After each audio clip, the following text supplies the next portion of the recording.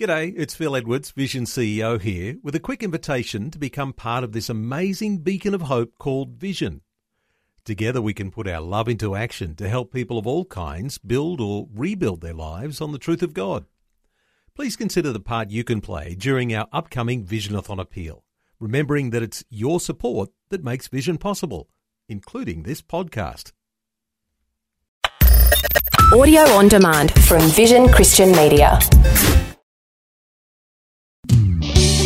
Want to win in life's challenges? To know the will of God and have more passion for Him? Practical help right now with Tak Bhana and Running with Fire. Well, we're talking about faith, and I just trust and pray that as we're sharing that your faith is growing. We saw the Canaanite woman, how she saw a great miracle for her daughter. Just a crumb of faith was all she needed. A mustard seed of faith. She didn't need fire from heaven. She didn't need an angel to turn up. Just that simple faith in her heart. And it released a miracle for her. And then the Roman centurion, he says to Jesus, his servant is sick and dying. He said, Jesus, just say the word.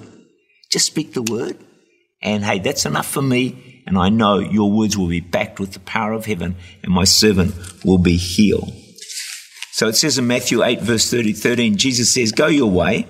And as you have believed, so let it be done unto you. And his servant was healed that same hour. Again, the centurion, he didn't need any further explanation or proof. He just believed what Jesus said. And here's my question to you. What has Jesus said to you? What promises do you have? Are you believing them? Are you acting upon them? Or are you wanting further proof? Great faith says, no, God has spoken. That's enough for me. I believe what he said, and it will come to pass. It will happen. There's an amazing story that bears this truth out in 1 Kings 17, 11 to 16. As she was going to get it, he called to her and said, please bring me a morsel of bread in your hand. So she said, as your Lord God lives, I do not have bread, only a handful of flour in a bin and a little jar of oil. And see, I'm gathering a couple of sticks that I may go in, prepare it for myself and my son, that we may eat and die. So she's at her last amount of food. They're going to have the last meal and then die. And then a prophet comes along and says, hey, make me some food first. Make me a meal first. Seems like an incredibly unreasonable request.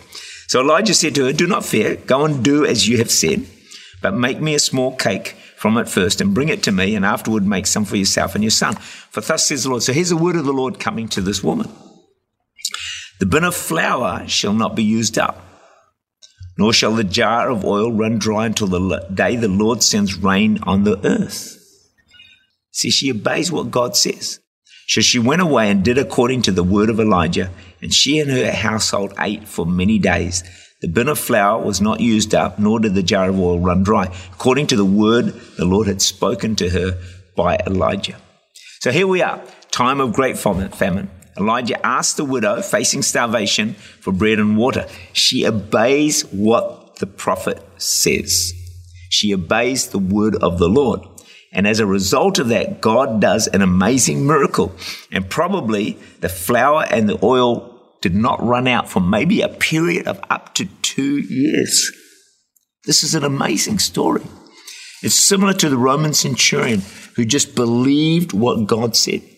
When Jesus said, your servant is healed, he just believed it and went his way, and the miracle took place. This woman here, she believes what the prophet says. She makes this food and a meal for him, and then the bin of flour was not used up, and the jar of oil did not run dry. As I said, possibly for a period of 2 years.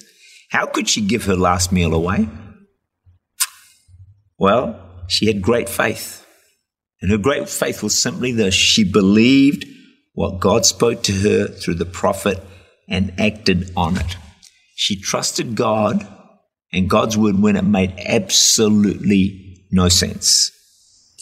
And great faith believes and acts on the words and the promises that God gives us.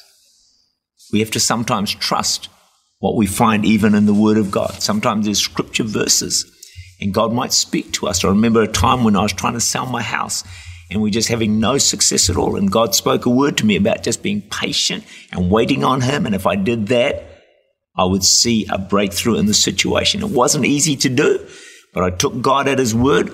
I put my trust and my faith in the word that He has spoken. And sure enough, After a period of time, God worked a wonderful miracle for us, and we ended up in the house of our dreams. It was just an amazing thing. So the word of the Lord for you today is, what has God spoken to you? What promises do you have?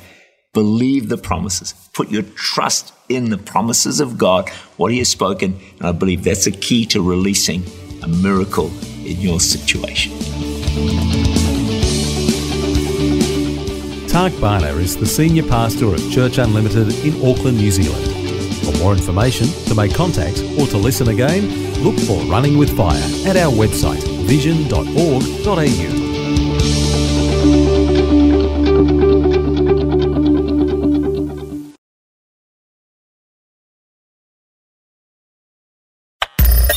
Thanks for taking time to listen to this audio on demand from Vision Christian Media.